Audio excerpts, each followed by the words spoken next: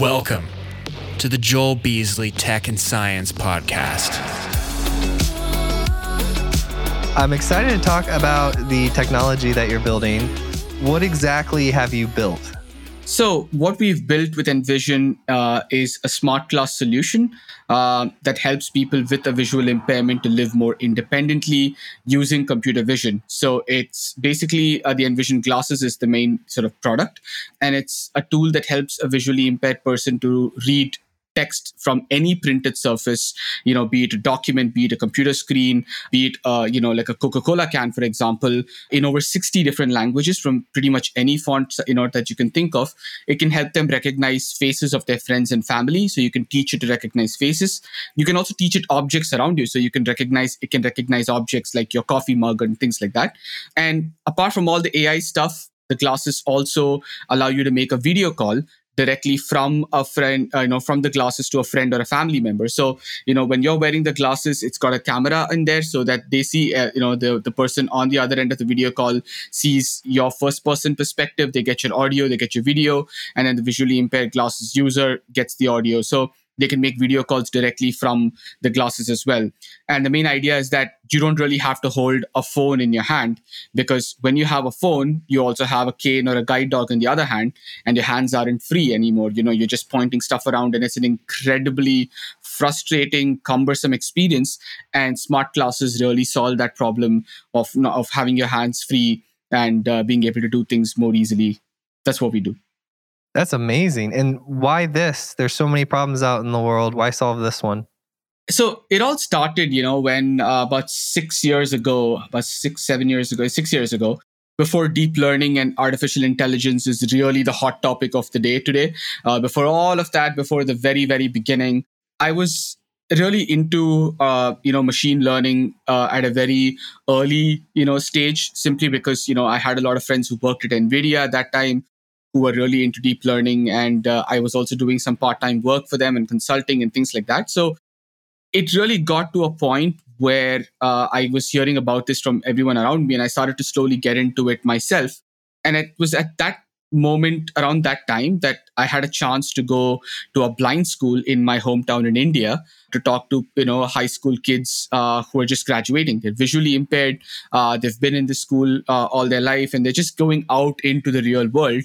And so one of my friends invited me there, and she said, just have a chat with them about what you do as a developer, as a researcher, as a developer, what do you actually do, right? And it was supposed to be a 30-minute conversation. I remember this so clearly.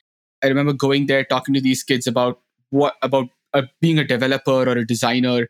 It's just, it's just about solving problems. I wake up every day in the morning, I solve problems for a living, right? And I just volleyed a question back to the kids there in the audience about what it is, what kind of problems would they like to solve when they step out of the classroom and go out into the real world, right? And a lot of them started talking about, being able to do things more independently. Like a lot of them said they want to read a book independently. They wanted to be able to go out independently, make impromptu plans, right? Like just if you see a nice sunny day, they want to be able to step out, go wherever they want to go entirely by themselves. That whole 30-minute conversation snowballed into a 2-hour, sort of a life-changing experience for me, talking to these kids and understanding how independence was something that sighted people took for granted so much, and how for a lot of the kids in that audience, independence was such a prized thing that, and especially in a country like India, where there is not a lot of awareness around accessibility, right? It was a huge insurmountable obstacle for them. And it was around that time that, I also had a chance, like I do have my co-founder who's also called Karthik, and he's a designer, he's an industrial designer. And right after that conversation, the two of us met, and I was just talking to him about how there are many aspects of deep learning that were starting to become as good as humans, or even better than humans in some instances. For example, OCR, optical character recognition, or being able to recognize text. Computers were really outperforming humans in some areas there. And I was talking about how we could actually take these advances, combine that with really good design, and see if we can build something that could help people with a visual impairment, right? And in the very beginning, the two of us started working on this, not with the aim of becoming a company. That was never actually the aim. I was in between jobs at that time. I was going to get married. So I just took a 6-month sabbatical, and I thought this was a really interesting problem to work on. And the idea was just make it into a project, put it out into the world, and see how and just raise some awareness around this, like try to showcase AI as a thing that can help people with disabilities, or AI and accessibility could work together. And so that's how the Envision project started. And I started working on it, I very clearly remember, on Feb 2017. And the initial idea was that, my co-founder, who is, he was studying industrial design in the Netherlands. So he was here in the Netherlands already, and he would do all the design and the user research part, and I would do all the prototyping and actual building of it. And so our aim was just create a simple prototype app, throw in, image captioning, throw in OCR and a few other things, and then just, showcase how AI can work really well for accessibility. And so we started working on it. And over a period of time, over like 6 months, we had around 400, 500 people on our test flight beta who were just using the app, using this really clunky prototype app that had like a 40% crash rate, and it was just, like there was no framework or no software at that time like how there is today to deploy machine learning models on device. So we had to build a lot of it by hand. And I remember just spending a lot of time on it and working on it. And people absolutely loved it, right? It organically grew to 500 odd people. And at the end of 6 months, I still remember we ran out of funding from the university. I was a bit overdue on my credit card bill. So I was like, okay, I'm going to wrap this thing down. And I still remember, on a Friday evening, I sat down and wrote out an email to all these 500 people, thanking them, for being a part of this project and saying, hey, we're going to shut this thing down. It's been amazing. You guys have, shown that, AI and accessibility could be a great fit. And we're going to take all of this stuff. We're going to try to put this out there and try to show the world that this is something really cool. And I remember waking up the next morning, was a weekend, almost all of the 500 people like got back to me. Like every single one of those people actually wrote to me and said, why are you guys shutting this down? I've been using this, to do my schoolwork. I've been using this to, read stuff. I've been using this to operate my washing machine independently. And I've been able to do so many things around my, in my life independently. It's just stupid that you guys are shutting it down. Like if you're serious about this stuff, you should actually build this as a company, right? And it was at that point that it actually struck us that, wait, there are people out there who really are benefiting from this kind of stuff. And if we're serious about this, and it's a huge passion for me to be able to build technology that can have impact on people. It's been this itch that, I've had ever since I first encountered programming as a kid. And I finally have this opportunity to scratch that itch. And I just thought, yeah, screw it, let's do it. And I moved from India all the way to the Netherlands to start the company. And we've been doing it for like almost 5 years now, ever since. That's unbelievable. So how did you end up getting money for it to get started? So in the beginning, I had a bit of savings, from my job back in India. So I took all that. I just got married back then. I was barely married for a month. So it's huge props to my wife for letting me actually do this, because it's insane that someone would actually go on a whim from India to the Netherlands to start a company building accessibility, AI. It was all very new.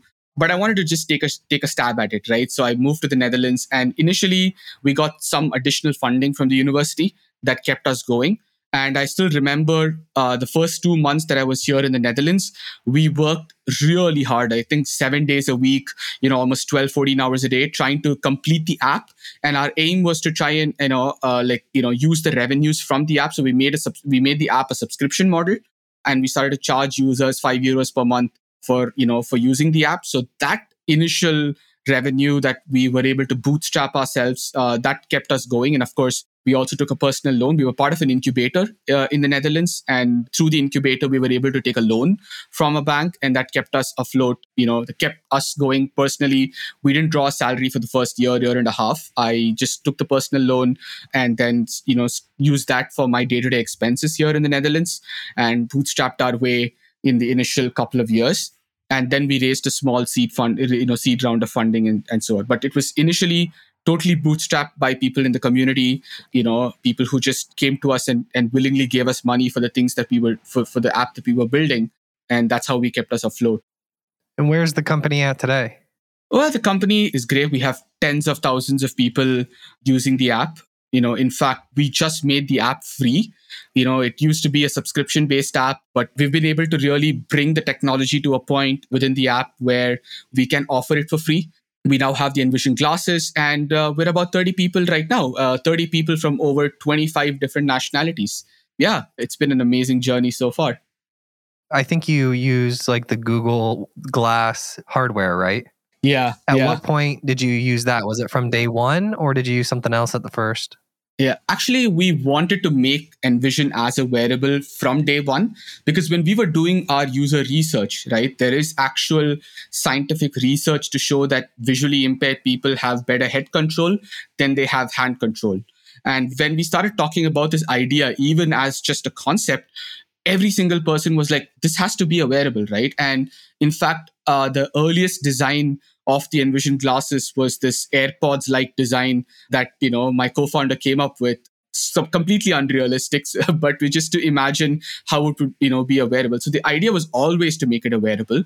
But in 2016, 2017, wearables were like this really alien concept. It's still a very alien concept, a lot of people, wearables aren't like some things that we use day to day. Like, smart glasses are still kind of science fiction-y stuff.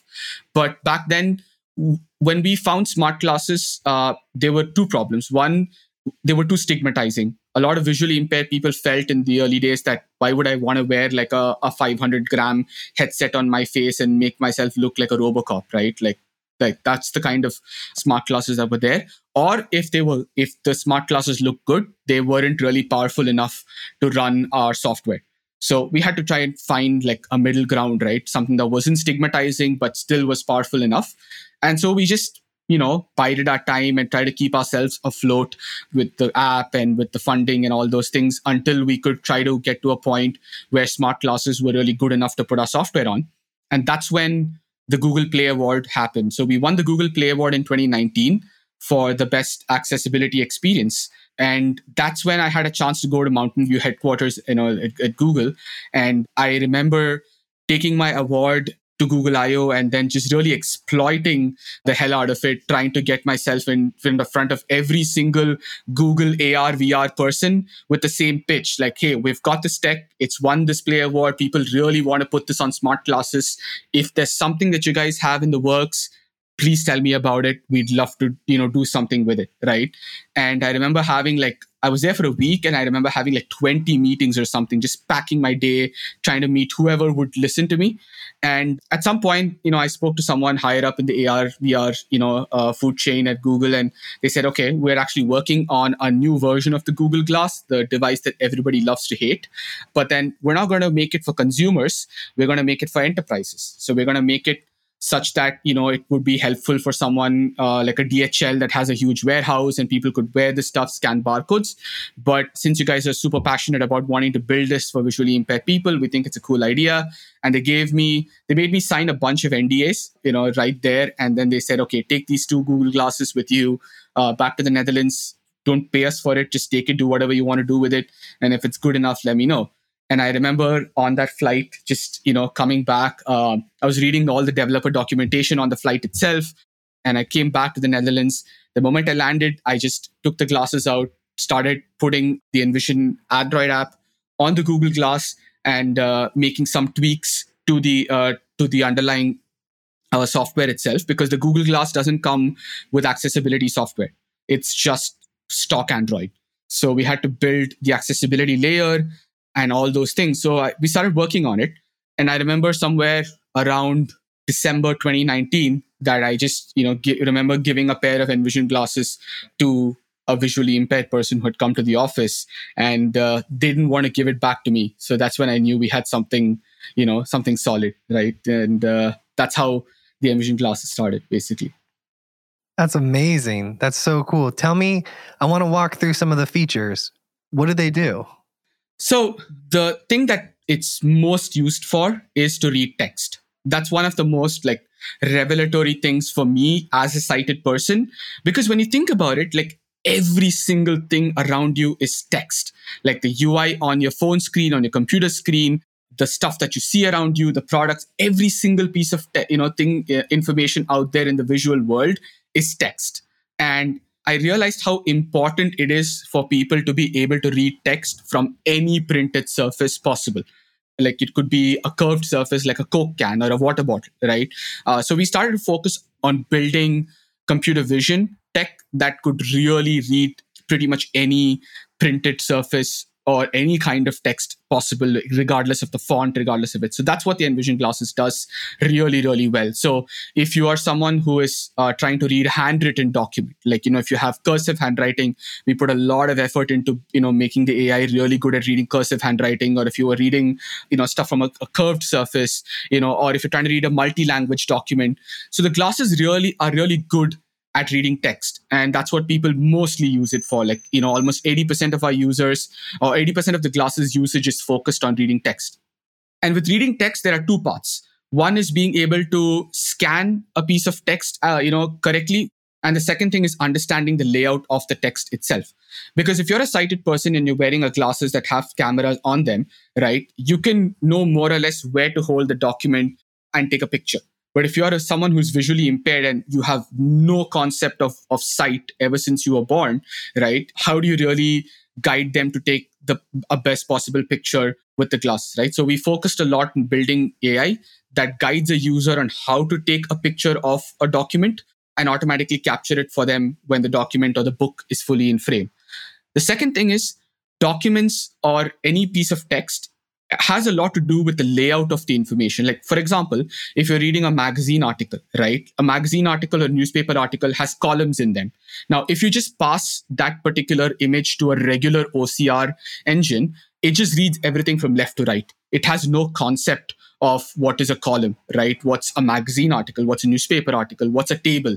So we had to build a lot of intelligence into recognizing the layout of a document and reading it in the exact manner as intended, right? So if you're reading a magazine article, the OCR engine should understand that it contains columns. So it needs to read the columns correctly instead of reading it just left to right. If you're reading a letter which doesn't contain columns and it's just regular text, it needs to read it out in the correct fashion.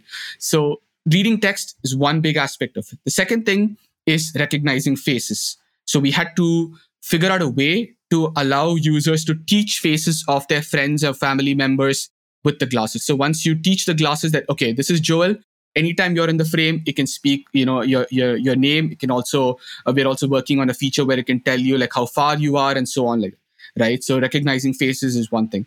Recognizing objects is also another aspect of it, because there are so many objects in your everyday life that visually impaired people use. So we worked a lot on improving the object recognition capability of it. And so that is another aspect. And the last part is the video calling feature. And that was actually the most surprising thing, because when we built the video calling feature, we thought, okay, people already use FaceTime, they use WhatsApp. Like, what's the whole, we thought people would like using this. But so far, ever since October 2020, when we shipped the first pair of glasses, this date, like June 2022, there have been more than 70,000 minutes of video calling that happened through the glasses. So people absolutely love this feature. They make video calls every single day from the glasses. That's when we realized how crucial this whole hands-free thing was, because people use it to, like, for example, help them fill out their tax forms. They call a friend or a family member and help fill out forms online. Or if they're trying to go ahead and cook something, right? They call a friend or a family member and just ask them questions on, am I adding the right amount of salt? Or can you read out this thing to me? And wherever the AI cannot really help, or wherever the AI fails, humans can step in and fill in the gap. And so that's what it is. And of course, there are other features as well. Like, you can recognize currency with the glasses. You can detect the amount of light in the room. You can go ahead and detect colors. So there are all these other things, but primarily focused on reading, recognizing faces, objects, and the video calling. That is so amazing, man. This is exciting. I know I'm saying a lot of words that are like positive, but it's just, it takes some time for it all to sink in. Like, as you're talking about the amount of light in a room, right? Yeah. We don't think about, being able to detect that on a daily basis to like live our lives. Yeah. It's so true because, you walk into a room and then, like, okay, I turned on the light in this room, or, I've turned off the light in this room. You can sense that so easily. But for someone who is, again, and especially for a lot of people, a lot of young visually impaired people, they want to get out of their homes. They want to live independently. And all of these really simple things are like a huge factor in making them feel more independent. Like if you can tell for yourself or know for yourself if you've turned off the light in a room or turned it on, or if you can read the mail that you're getting from the municipality, the government, or if you could go ahead and read or like know if a particular object is there in front of you, like if you've left your white cane on the table, or if it's on the floor, or if you're looking at your particular yellow coffee mug, or your whatever it is, right? So all these small things are the ones that seem very easy for someone with a with sight, but then for a person with a visual impairment, it's more like, wow, okay, I've never been able to do these things, but now I can do them with artificial intelligence. Yeah, I was watching one of the YouTube videos that a reviewer was, reviewing the product, and they pressed a button to like find their laptop, and they scanned around the room, and it started beeping at them when they were looking at their laptop. And I thought, wow, that is so cool. Yeah. How many blind people are there in the world? Do you know? There are about 380 million visually impaired people in the world. So there are people with like some form of non-correctable visual impairment. But if you look at people who have the entire spectrum of people who are visually impaired, or people with some kind of visual disability, that's around 700 million people, potential people. So that also includes, for example, people with like dyslexia, aphasia, and all these other kind of, visual disabilities that are not exactly related to visual impairment. But then our technology or artificial intelligence in general, or computer vision, can really help those people as well. Do you have any ability in a similar neighborhood as seeing light in the room? Do you have any ability to read the emotions on other people's faces? I've seen some of the AI models doing that. Yeah. There are a lot of things that we know we can do, but we just don't want to do it because it's a very tricky place to be in. A lot of people come to us and tell us, "Oh, I would love to be able to tell the emotion on someone's face." And we experimented a lot with those kind of things in the early days. And my opinion of those kind of things is, it's not there yet. It's really not there yet. And we try to focus on the problems that we can solve really, really well and that are really important for people. And then I know some of the things, like, for example, there are some AI models out there that claim to tell the age of a person. That's like the absolute worst kind of a use case for computer vision, because it's impossible. Like today I might look like I'm 35, and tomorrow if I lose a ton of weight, I might and shave my beard, I might look like 25, and it doesn't really help a visually impaired person at all. So we try to steer away from models or from tech that doesn't really that's not there yet, and so we just say, okay, no, we don't want to do this. But yes, I'm totally aware of emotion recognition and all those things. Yeah. What's the layout detection feature? So the layout detection feature is basically the feature that where given a document, it tells you if a document contains headings, if it contains columns. And we're also going to be extending this to work with tables, because again, for someone to be able to read their own account statement without, somebody else stepping in to help them, even if it's like a friend or a family member, it's your private life at the end of the day, right? And if you're trying to read like a blood report or something like that, you should be able to do that independently. And being able to recognize tables, regardless of whether they have borders or borderless, it could be any kind of table. That's something that we are working on. And my hope is that in the near future, we would be able to provide alt text to images that are there in printed documents as well. Because, for example, you're trying to read like a magazine article and it has a picture of a person wearing glasses. Now, that information is something that, you can't add an alt text to. You can write a caption there, but how many people actually write a caption, for a printed, for an image in a printed document? You can do that for an image on Twitter or Facebook. You can provide alt text, but for printed documents, you can't, right? Similarly, we're working on interpreting mathematical equations and graphs. It's something, again, that, a lot of kids who are visually impaired in school, especially with the whole COVID situation, they started to get these PDFs. But PDFs are some of the least accessible documents that are out there. Most people, when they make a PDF of a book, they make something called an image PDF. And an image PDF is just nothing but a PDF document that has an image in them. And it doesn't have any kind of alt text. It has no semantic structure, right? So that makes it really hard for kids, especially who are wanting to, interpret a mathematical graph or an equation. They can't do that. So we're working on tech that can also interpret math equations and mathematical graphs and at least give them some basic context, that okay, this is a math equation and this is what the equation says, or this is a graph and this is sloping upwards, and trying to give them some context to what they see. That's what the layout detection is, just trying to add more intelligence to documents and books in general. Yeah. Where do you see these glasses in 10 years? I just strongly believe that smart glasses are going to be the next wave of computing. It's something that I hope to see come to fruition. And at that point, Envision glasses is going to be hopefully the most popular solution on smart glasses for people with any kind of visual disability, right?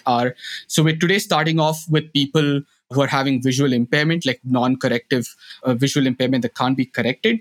But my hope is that we can take this tech and also help people with dyslexia, with aphasia. We're already starting early research in that area right now. We have some testing going on to expand our tech to work with people with other disabilities, visual disabilities.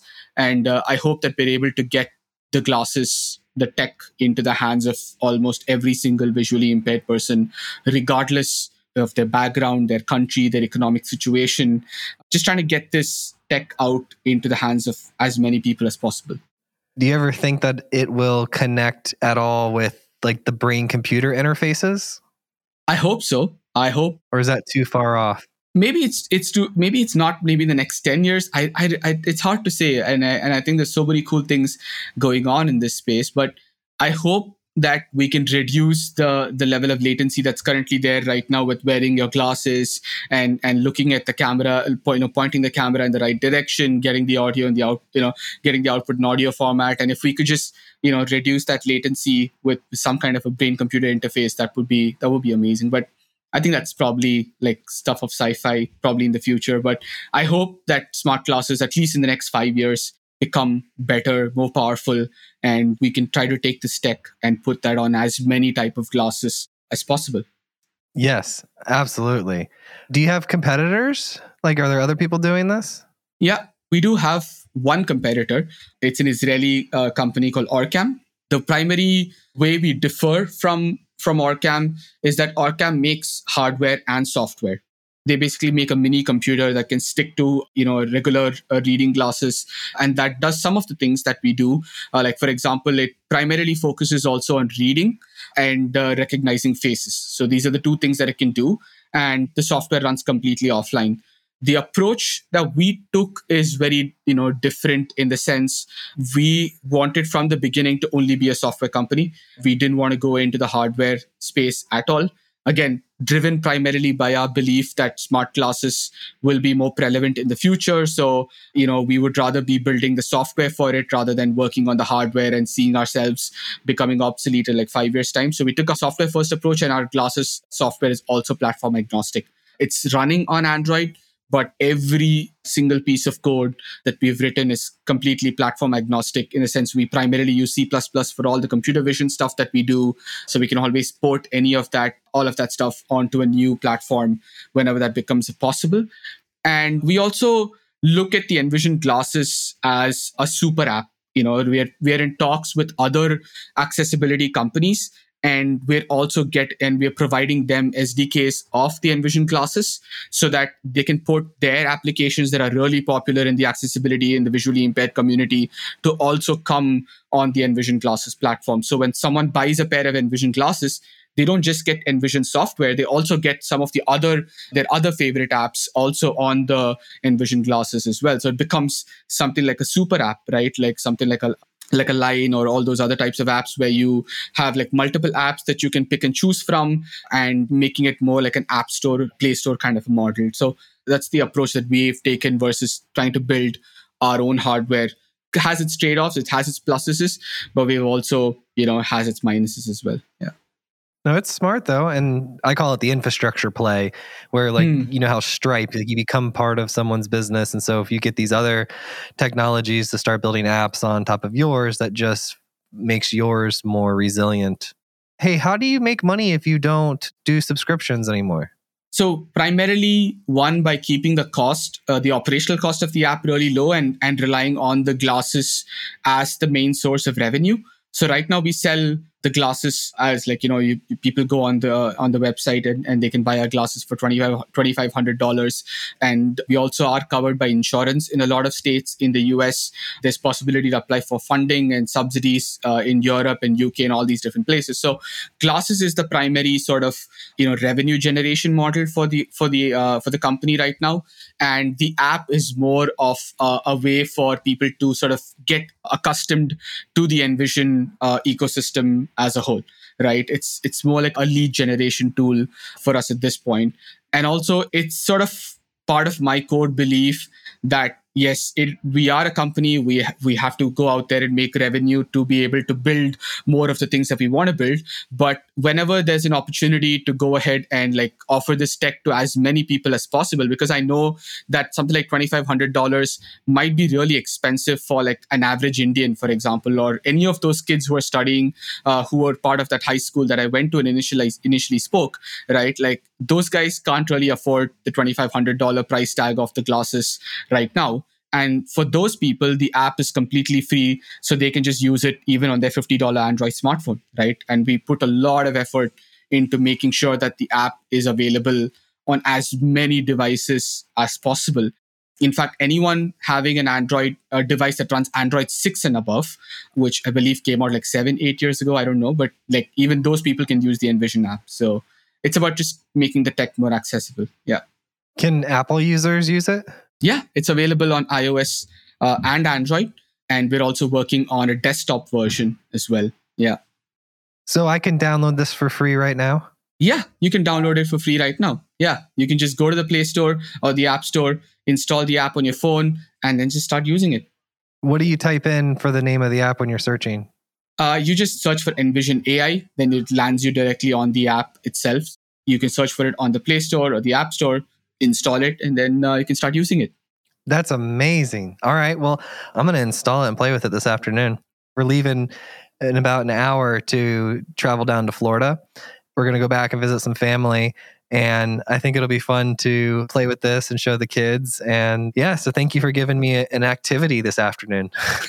Yeah. It's we just wanted to ensure that the tech is there in as many hands as possible at the end of the day. And I think the app is a great platform to reach a lot of people right now. And hopefully, with the glasses taking off, we'll be able to go, continue the development of the app for many, many more years to come, hopefully.